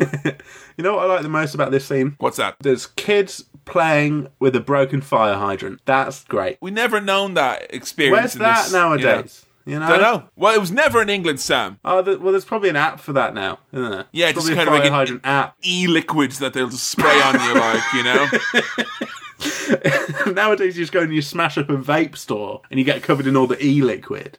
But back in the day, that was a fire hydrant that would get smashed up. So, a little note for anyone who would think about getting married in Sicily and think, well, you know, beautiful weather, lovely scenery, excellent food, fabulous culture, lovely people. You gotta get married kneeling down. And that's a deal breaker for me, Sam. That is an absolute deal breaker.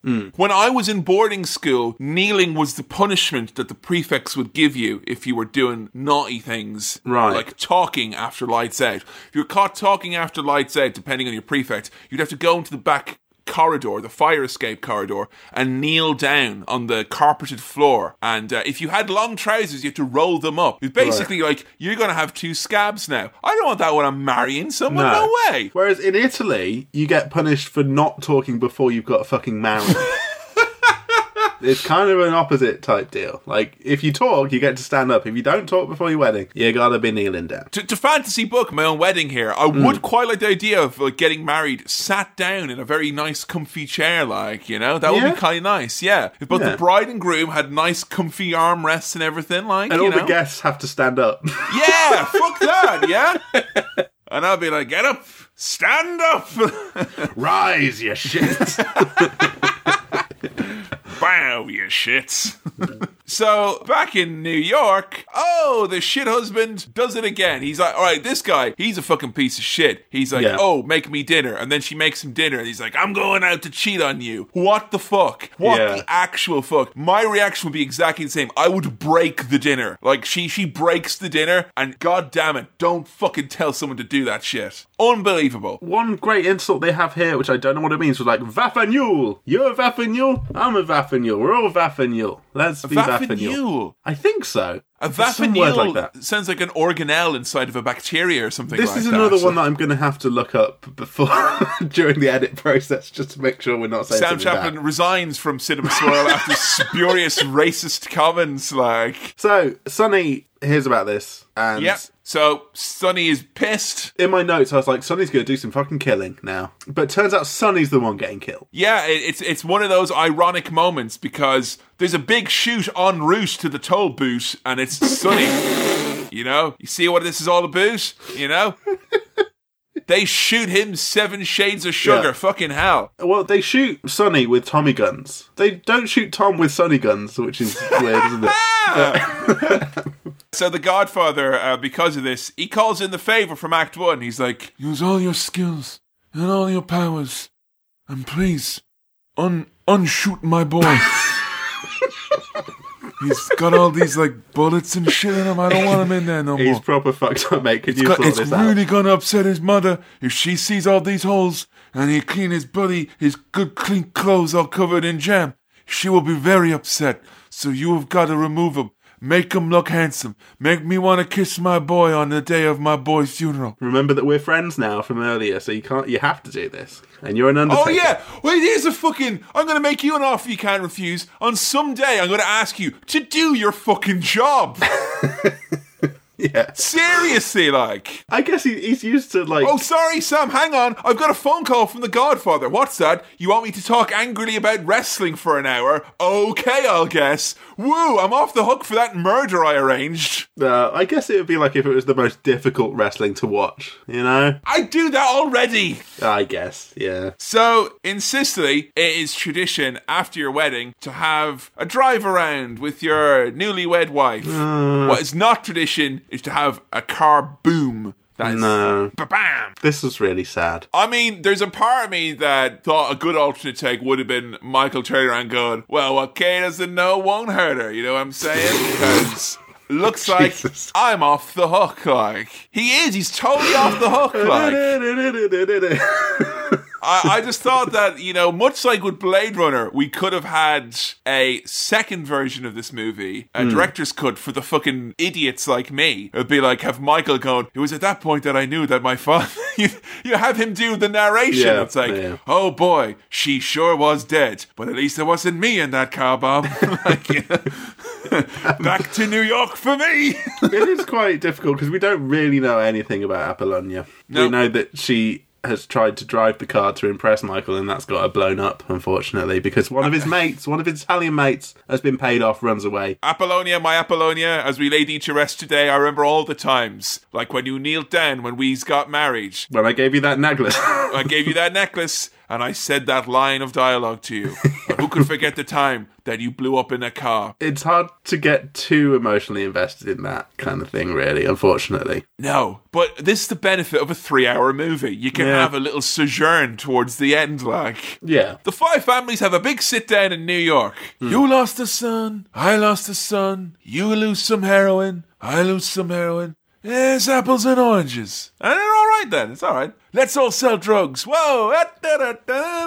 Sell the drugs, but control it seems to be the compromise here. Yeah, it doesn't seem like much of a compromise. That's not going to go well, is it? No. No. Right, let's sell the drugs, but sell it on the docks and stuff like that. Come on, Chip. Yeah. Feels like this is one compromise too many. Honestly, Vito seems like a really reasonable guy here. Yeah, he does. He's the calmest man in the room. He's not resorting to vengeance. He's swearing not to be the one to break the peace unless Michael gets hurt. Tells a cracking gag where he's like, I mean, next time though, why don't you give us a favour and kill Fredo? Way!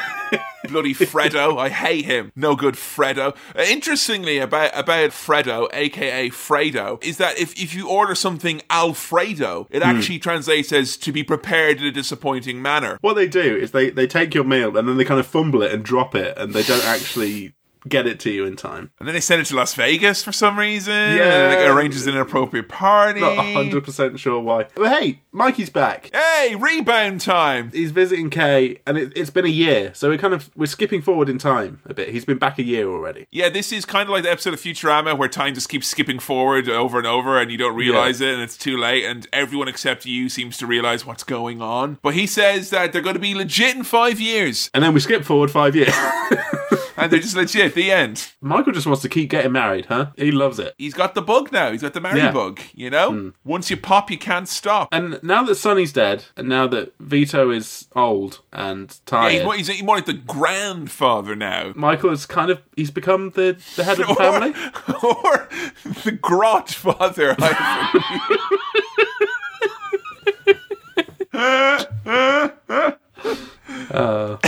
But he used to be the garrot father when he was strangling all those people.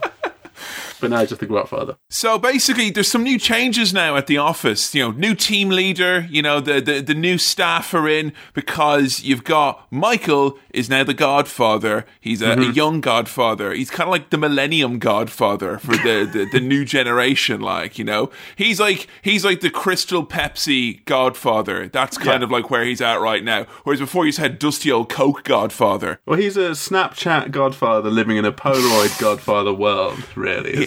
He absolutely is, Sam. That's really hit the nail on the head there. Thank you very much. Tom is sent to Vegas, and he's no longer consigliere. Yeah, there's been a cabinet reshuffle here, basically, is what happened here. And some of the more older and senior members, they kind of get put out to pasture a little bit. But yeah, Tom's not consigliere anymore. He's transport minister. But yeah, he's kind of like, because he's not a war consigliere, essentially, is what they're saying. Right. But it's not all sun and roses in the new Godfather generation. Much like in Saved by the Bell, the new class, Godfather, the new class, has got its fair share of discontenters. Clemenza, brackets, Screech, et al. Are complaining about the stringent new rules. We didn't sign up to this. We stood up to be standing at the edge of tomorrow. Yep.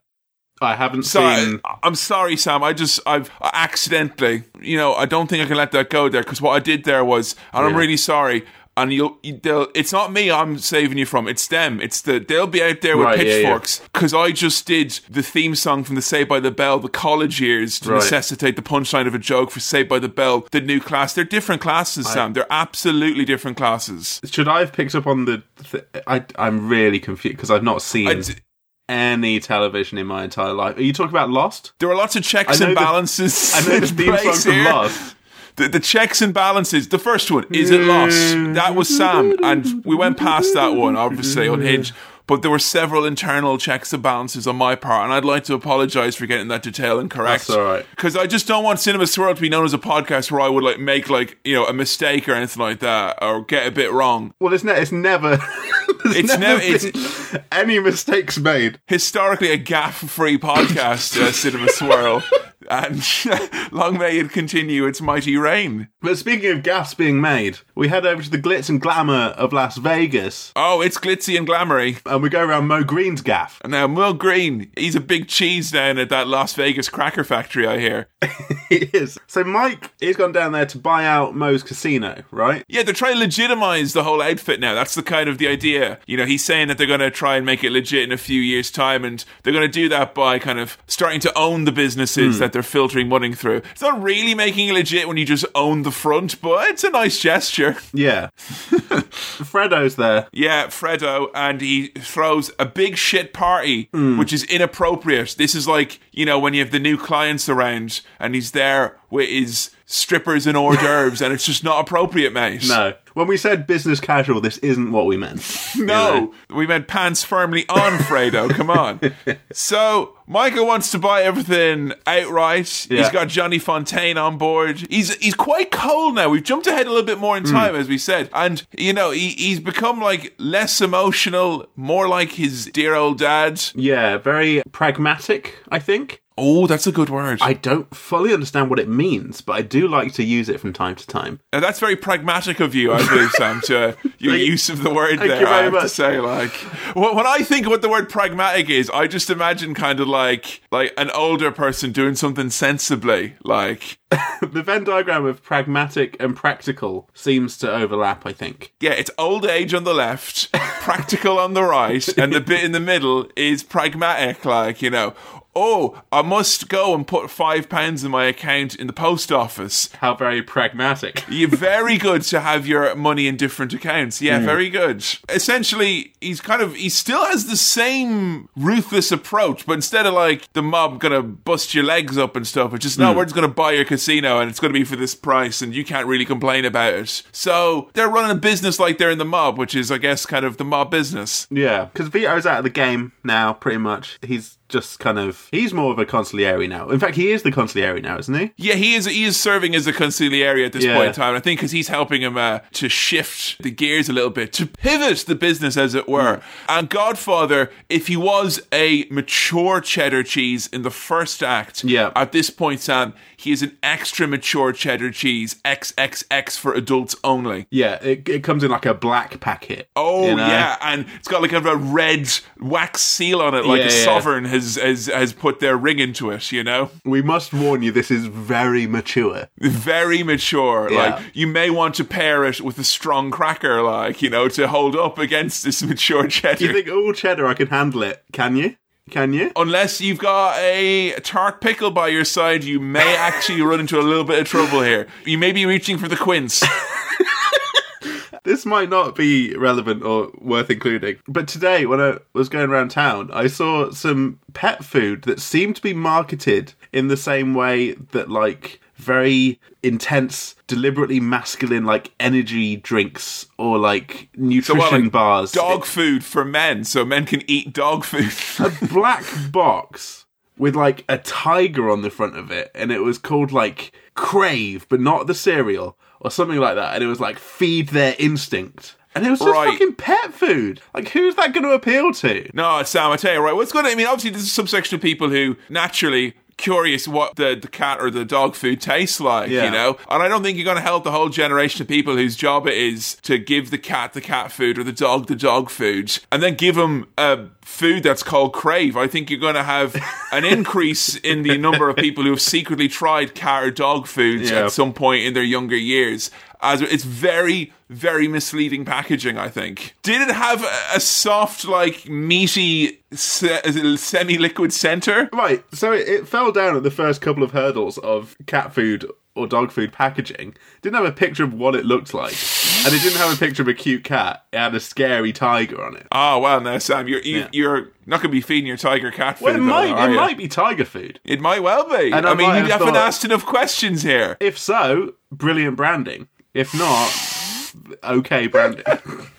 Branding, more like brandy, because the Godfather's all old and wind up now, which, admittedly, when I was watching this movie, that was me at that point. You know, I had a few cobwebs on me, the constant pause, no fucking increased speed this time, folks, no, just several pause breaks to Google the plot synopsis so I could keep up.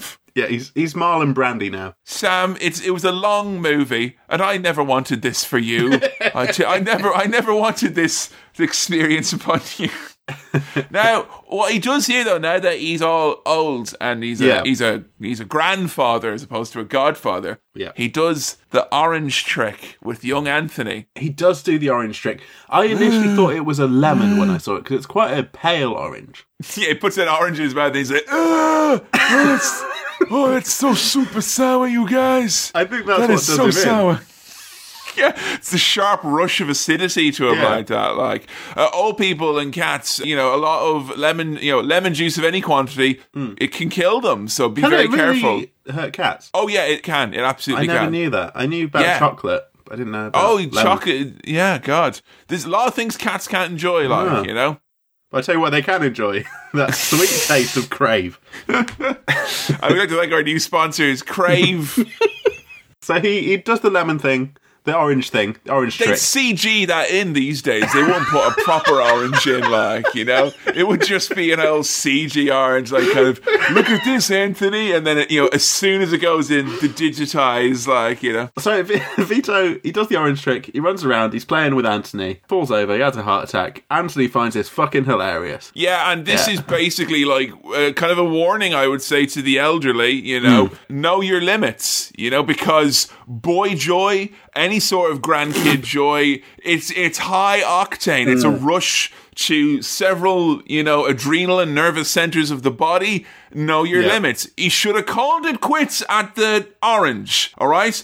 No, he was at horseplay and he went into tomfoolery, and at his age, that was just too much now. When you can see yourself reaching for citrus japes, that's when you know you need to call it a day. Put the lemon down, Grandad. It wasn't funny when you did an orange. Why would it? No, it won't be funnier because it's more citric. That's ridiculous. You're going to die. Stop it. So now Don Corleone is dead. Whereas before we're like, oh, is he? I think he's definitely dead. Yeah, and you can tell that he was proper, well respected because he had massive flowers at his funeral. It's a very quiet funeral as well. I think there's something that's established long in mafia lore that these types of affairs are very much like the Alan Partridge networking opportunity. You show up to the mob boss's funeral. There's some handshaking, there's some envelopes, there's some taps on the shoulder, a lot of kissing, a lot of business being transacted, a lot of business kisses. On this, the day of my dad's funeral, you come to the I know, right? I just want to enjoy my dad's funeral, get all caught up in the business of the moment. It's quite an interesting kind of bookend to the film that we start off with loud, fun wedding and we finish with quiet, dour funeral. And during the funeral, Michael is his mind is not on his dad dying. He barely seems like he's flinching from, he's just thinking business all the time. Business. Yeah, he's looking over the people who are like, he knows who are plotting and who are having some maneuvers at the wedding. And this is one of those things that, like, I think Vito warns him that whoever organises a Barzini meeting is a traitor. I have no idea why that means anything or what that has to do with anything. I don't fucking know, Sam. I honestly don't know. Someone who organises this meeting is going to be a traitor, and then during the funeral, someone's like, hey, that meeting I've got to organise, what about that, eh? I guess I've got to organise that meeting. So I think that guy is a traitor. Yeah, pretty much. If anyone tells something like that something's going to happen, and then it gets to the next scene and there's other people talking about that person, it means that they were doing a bad thing. So, like, I keep the head down if I was in the mafia, you know? I just coast, you know? But then Alan Sugar at the end would say that you're just trying to stay quiet, stay in the back, and hoping you can piggyback your way through this process or something like that. No, I don't think that's fair, Lord Sugar. And I think if I'd be given an opportunity to be PM on a hit, I think that actually you would see that I'm a lot like you, Lord Sugar. I garrote my opponents. Not in a literal sense, obviously. I used to garrote them out the back of a white van when I was a teenager. I mean, in the way that the Amstrad really garroted the home video game console market in the UK in the 80s, I feel that I have a lot of those qualities. This christening scene is really weird. The soundtrack's very menacing, and also a lot of menacing stuff is going on in the kind of montage. We're cutting back and forth between a christening. Sorry, we've gone from the funeral to a christening. Yeah, and of course this is your classic Christian christening, where you've got really, as you said, very dramatic music.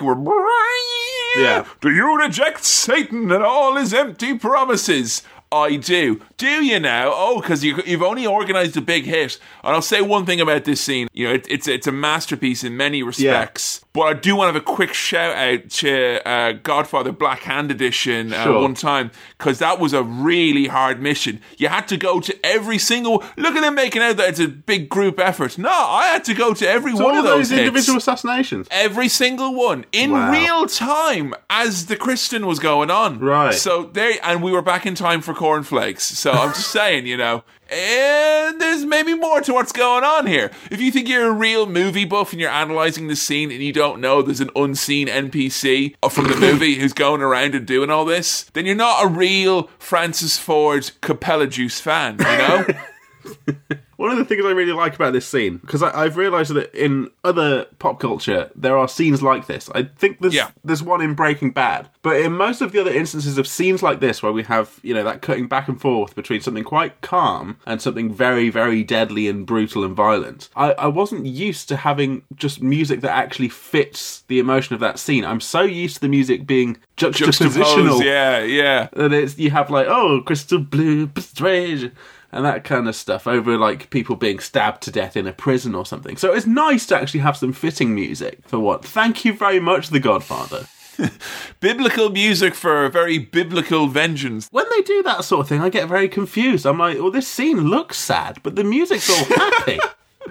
No, you're right, Sam, because like when the music is like, you know, juxtaposed like that, it can knock you for six, you know, and go all over the place. But I would personally, you know, and I feel I'm an expert in this, having, you know, 100% on the Black Hand Edition, saying. Sure. A bit of an expert here. How's about we have this scene here, and it's like, you know, Michael looking all serious, the christening is happening, but men are manoeuvring all around New York in the 5 boroughs. Do you reject Satan and all his empty promises? Clemenza bams in the door, and if you close your eyes, whoa, and that would have been a very powerful scene, like, it would have been great, yeah. And I know, Sam, you don't like to be juxtaposed, but if you just close your eyes, and yes, make an exception in this one case. So, after that christening scene, the traitor guy is about to be killed. We don't actually see him get killed. No, they just kind of put their hands on his shoulder. It's like, you're going to get killed. He's like, you got me. All Can right. you let me off the hook this one time? And they're like, you know we can. You're like, dying, mate. Off you go. All right. Cheers, lads. All right, cheers. Good luck. All right, nice one.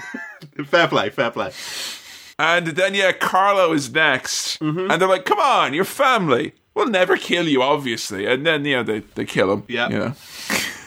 Obviously, they kill him. Like, everyone's getting killed now. He's doing he's wrapping up all the family business. Any loose ends are getting very quickly tied up here. Yeah, and then we've got a very pissed off sister, twisted pister right here. Let me tell you, very upset that her husband has been killed. I would just say he is far and away the biggest piece of shit in this part of the movie. I mean, actually, I think he's one of the biggest pieces of shit in the movie. Your rotten husband. Why would you be annoyed? You know, come on. Yeah, I know, but she will have conflicting feelings. But I was the one to kill him, not you, Michael. Come on. yeah, maybe that's it. Whereas, like, you took away my opportunity to have a revenge killing. Yeah, and then she's going to be upset because, like, the Predator, no sport, it's not right. Like. Exactly. So Michael's denying this. He's like, I didn't kill him. Wasn't me. Because Kay's asking about it. Yeah, she's like, is it true, Michael? And he's like, all right, Kay, this one time you may ask about my affairs. Is it true? No! Oh, okay. Fucking Scafusa! I'm just going to head out of this doorway, and I presume you're going to come with me, because that would make sense. Oh, no. Oh, you're staying in there? Oh, okay. Well, I'll just be out here. Oh, the door's... Okay. You've closed me out. That's fine. And I love as well that when that's happening, he's got a group of lads going, excellent lie there, really good job. Yeah. Like, just absolutely like... Really good job. You are now the Godfather. Roll credits, guys. Come on, put them up. That's how you know you're a Godfather. It's like, well, you passed the final test. Like, you killed several people in a coordinated manner. You made attempts to legitimize your business. You avenged your father's death. And you lied the fuck out of your sister and your wife. You did a really good, excellent job. Godfather, fabulous father, more like. I'm telling you, you did more than grand. And that's it. And we're done. The door's closed, and we're shut out as well. The Godfather will return in The Godfather Part 2.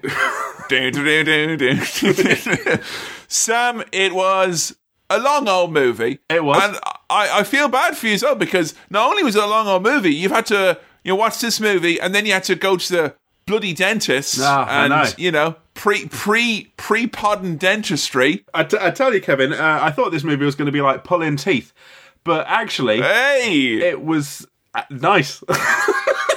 Well, Sam, it's funny you should say, because I know we usually record at around, right later on in the evening, but I thought, given the day that was in it, that you and I we'd record at 2:30. Yeah, you're like a 2:30, no, like a tooth. A tooth. It's good, isn't it? Like, Oh, that's great. And you know what? Creative Commons, everyone can use that joke that I've just done there. You are all welcome to it, like. 2:30. 2:30. And you really got to sell that ooze so people go, wait a minute, like is that saying a tooth? Oh, sorry, no, did you say mate. tooth? No, 2:30. All right, it's just because I was going to the dentist and fun. You should mention that. Yeah. So, Sam, all being said, it was a long movie. You had a little bit of a delay between the watching and the recording. We had to have the 2-tower rule in effect here. We did. And you've had some light dentistry and had someone all around your gums. I have. How are you feeling at this moment in time? How was The Godfather for you? I'm feeling great. You know what? I really love that movie. I thought it was fantastic. Yeah, I thought it was fantastic. It lived up to all the hype. Wow. Is that like just because, like, as we said before, and anytime we've touched mobster stuff, a big Sopranos fan. So was that just kind of like, hey, I love this world, or was it more than just mafia fun? There's been this long-standing thing that I don't like long movies, right? Yes. But I think this film has made the best use of its length, right? Which sounds weird. But it almost has a kind of episodic television kind of vibe to it, which is what I'm used to with things like The Sopranos and your kind of prestige TV, your Breaking Bads, your Games of Throneses. You watched this in one sitting then, like, so you didn't... No, I didn't break it up into, like, episodes, but... All right, so you binged it then. I binged the whole season of The The Godfather. whole thing. The fact that you have characters pop in and then come back in later was great. You have this slow burn progression of Michael's character from very meek, very quiet, to quite cold and ruthless as a mafia leader. And I think the length of the film really affords that process to not seem rushed and seem natural and seem kind of incremental. Right, so I have to ask you one question about it, though. And this is honestly, I think, one of the things that stood in the way of me loving this movie in the past. I get lost. It's like, it has so many fucking scenes where it's like lads chatting about lads. It's like, you know, a friend of mine described it as like 3 hours of lads sitting around a table chatting. And honestly, I do feel lost in it sometimes. Did you feel lost? And it's okay for you not. I mean, I don't want to say this because I'm trying to make myself feel better about getting very lost. I think it's one of those things where, like, and I've had this with a few films before, if you try and keep up with who everyone is and what everyone's doing and why everyone's doing what, it can get very bogged down and complicated.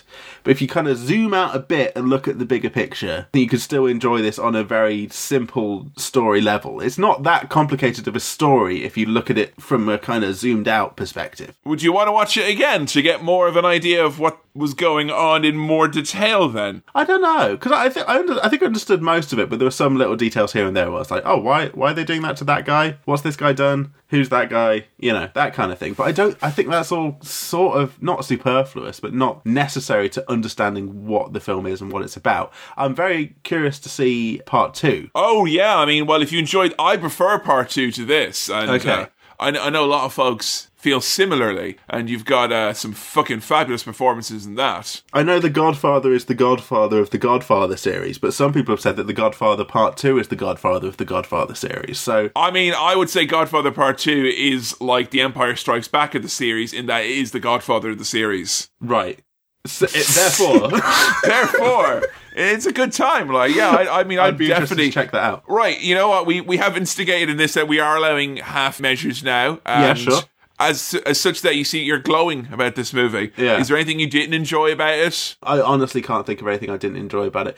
I did think, like, there's no real strong female characters, but I think that speaks to... you're not going to get that no, there, yeah. It's just... That's almost a product of what the film is about, I guess. I mean, I would like, maybe at one point it said like, oh, well, that's kind of like, because it's a movie about that world, and that world is very exclusionary to women and whatnot, therefore it's all fine. But I think as The Sopranos has kind of shown, is that the stories of the women can often be very interesting, if not more interesting, if not more interesting, and incredibly pivotal, but they had not thought of that. The women in this are there as like props and tools to scream at the men who are going about their business. And so, yeah, you're not getting any of that in this movie. Like, Don Corleone's wife is in this, but you wouldn't know. Like... You can talk to her in the kitchen in the Corleone compound. Yeah. In Black Hand Edition, just so, yeah. And it would be interesting to get some of those perspectives, but at the same time, I understand why those aren't in there, and I don't think it is a detriment to the film on a whole, really. So, in closing then. In closing. Gushing and glowing as you are about this film. I really loved it. I thought it was great. I understand the hype. I didn't mind how long it was. Is that legitimately your first? That it's been long and I haven't been bothered by it. Yeah. Probably. At all. Like, actually, to the point where he said the length was actually a good thing, he said. I feel that it's totally justified. With all the other instances, I thought you could probably cut, half an hour, maybe even longer out of this, and it would still be the same. Whereas with this, I think you need it to be nearly 3 hours long for it to work. I'm really glad that you've managed to see some actual Pacino, because like the fact that you had only seen Jack and Jill was really upsetting for a lot of people. As my first exposure to Marlon Brando, this was great. As my second exposure to Al Pacino, this was great. I feel like we should watch a terrible Brando movie now where he's like in a real exploitative role, like in a Jack and Jill to Has he done balance some it shit out. Films, Brando? I'm sure there's muck in there. There must be a stinker in there. Yeah. There's absolutely like... Yeah, it's inescapable for any actor. Well, Sam. Yes. What is your star wipe rating for The Godfather? Now, if I was going to do half measures, I'd pop, half a gabagool in there. But unfortunately, I can't do that because I'm going to give this 5 star wipes. Whoa, 5 star wipes, back to back. You heard it here first. Hey. Oh, Me again, thank you for listening to this episode of Cinema Swirl. Just to remind you, we're on Patreon now over at patreon.com/cinemaswirl. That's patreon.com/cinemaswirl. If you become a $5 backer, you'll get access to our new show, Cinema Swirl, where we look at some really crap movies, plus some other exclusive fun bonuses for you. This episode was produced by Kevin, edited by me, Sam, and the music was also by me. If you want to check us out over on Facebook, you can join us on facebook.com/cinemaswirl, or on Twitter, that's @cinemaswirl. If you've got questions, queries, comments, or you're my dad and you just want to get in touch, send an email to cinemaswirl@gmail.com. That's cinemaswirl@gmail.com. If you haven't already, please do subscribe on whichever podcast thing you use. If you enjoyed the show, please do recommend it to a friend, and thank you so much to everyone who's done that already. It is really greatly appreciated. Thanks again for listening. We'll see you next time. Bye.